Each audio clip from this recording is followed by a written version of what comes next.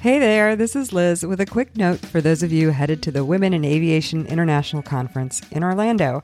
Please join me on opening night for the Authors Connect Reading and Reception presented by United Airlines and Pass International. We have an incredible lineup of authors who will read from their work and who you'll be able to mingle with in a more intimate setting than the conference hall.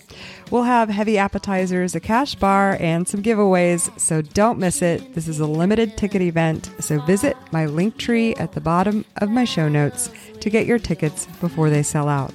Also, come visit the Authors Connect table, which will be in the Cypress alcove outside the exhibit hall. Check the dailies for author signing times, but come by anytime to peruse the bookshop and stock up on your aviatrix literature. I also have some fun, inspirational literary aviatrix charm bracelets and aviatrix journals there for you to purchase to help fund my outreach activities. Happy reading, and see you in Orlando. The minute you felt you found understanding, you can have it all. The wings are in your soul.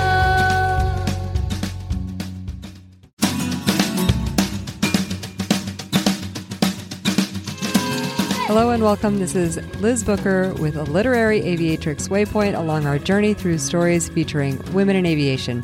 This one is from Season 1, Episode 31, in my interview with Erin Seidemann about her book, Postcards from the Sky, Adventures of an Aviatrix. This is a super fun book by a general aviation author about her journey through flight training, aircraft ownership, and some of her relationship adventures in her 20s. In this clip, she's talking about her aircraft ownership journey, and I have to say that I listened with a lot of fascination and quite a bit of envy. I definitely have on my bucket list to own an aircraft eventually. It doesn't make sense in my life right now. I live really far from any airport, so it's like an hour commute to get anywhere, and I just don't think I could fly enough to justify it. But eventually, that's something that I would like to do.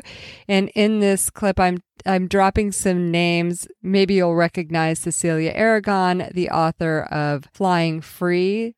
So Cecilia owns a Super Petrel, which is a light sport amphibious aircraft, which is really cool. You can look it up, and she's part owner in a couple of other planes. And then our book club member, Cherie Surian, owns an Air Coupe, which to my amazement as a former helicopter pilot is an aircraft with no rudder pedals, but it was super fun to go for a ride in. So to all of you aircraft owners and to those of you who dream of owning an aircraft like me, here's Erin Seidemann. So this whole book takes place with your first plane, which you named Orion, and since then you've had some upgrades. Tell us about your plane ownership journey. So I had Orion for just over 10 years. And, you know, you hear people say that selling your airplane is the best day of your life. And that is so untrue. I cried my eyes out. I mean, because in 10 years of airplane ownership, you become attached to the plane. It becomes a personality, like a friend.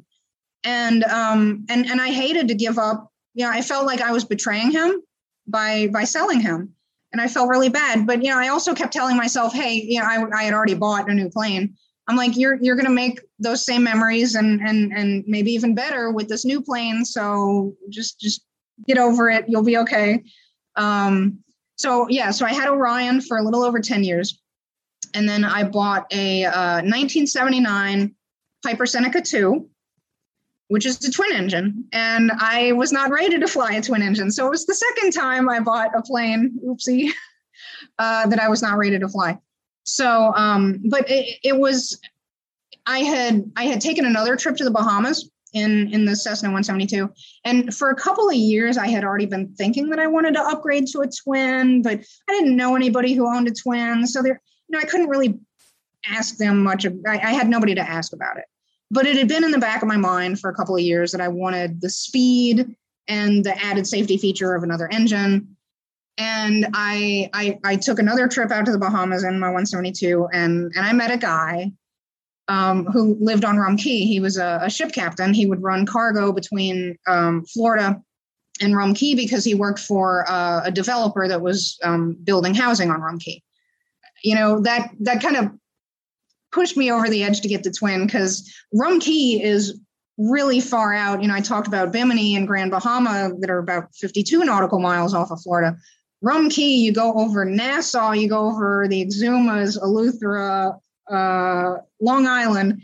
It's as far east as the Bahamas go. So there's a lot of overwater flying if you're going to be going to Rum Cay.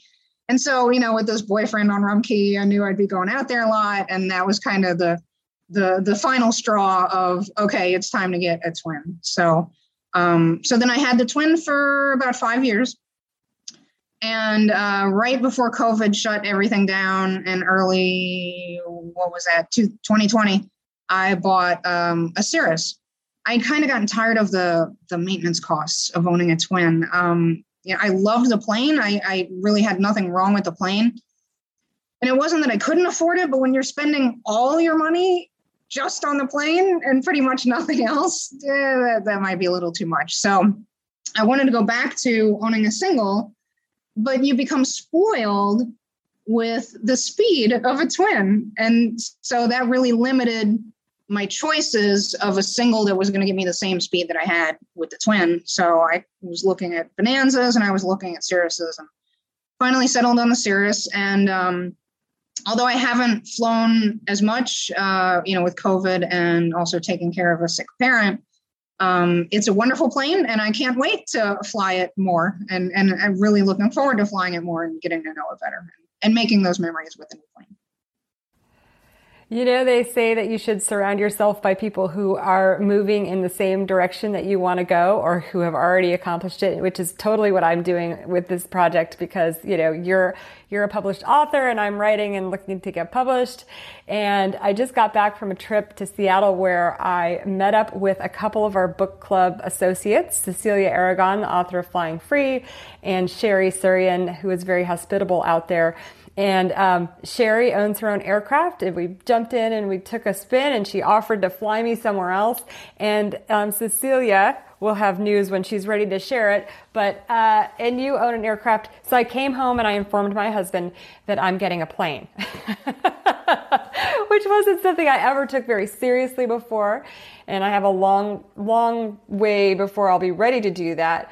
But what advice do you have for someone who is considering buying their own plane, and especially somebody young who is maybe trying to weigh the benefits of either owning it or continuing to do their training by renting? My first bit of advice is, if it's going to be close, if you kind of think you can afford it, might be a little close, might be a little tight, don't do it.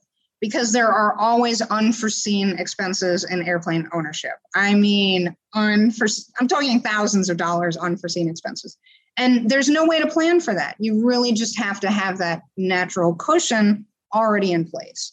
So it's certainly not going to come there after you buy the airplane.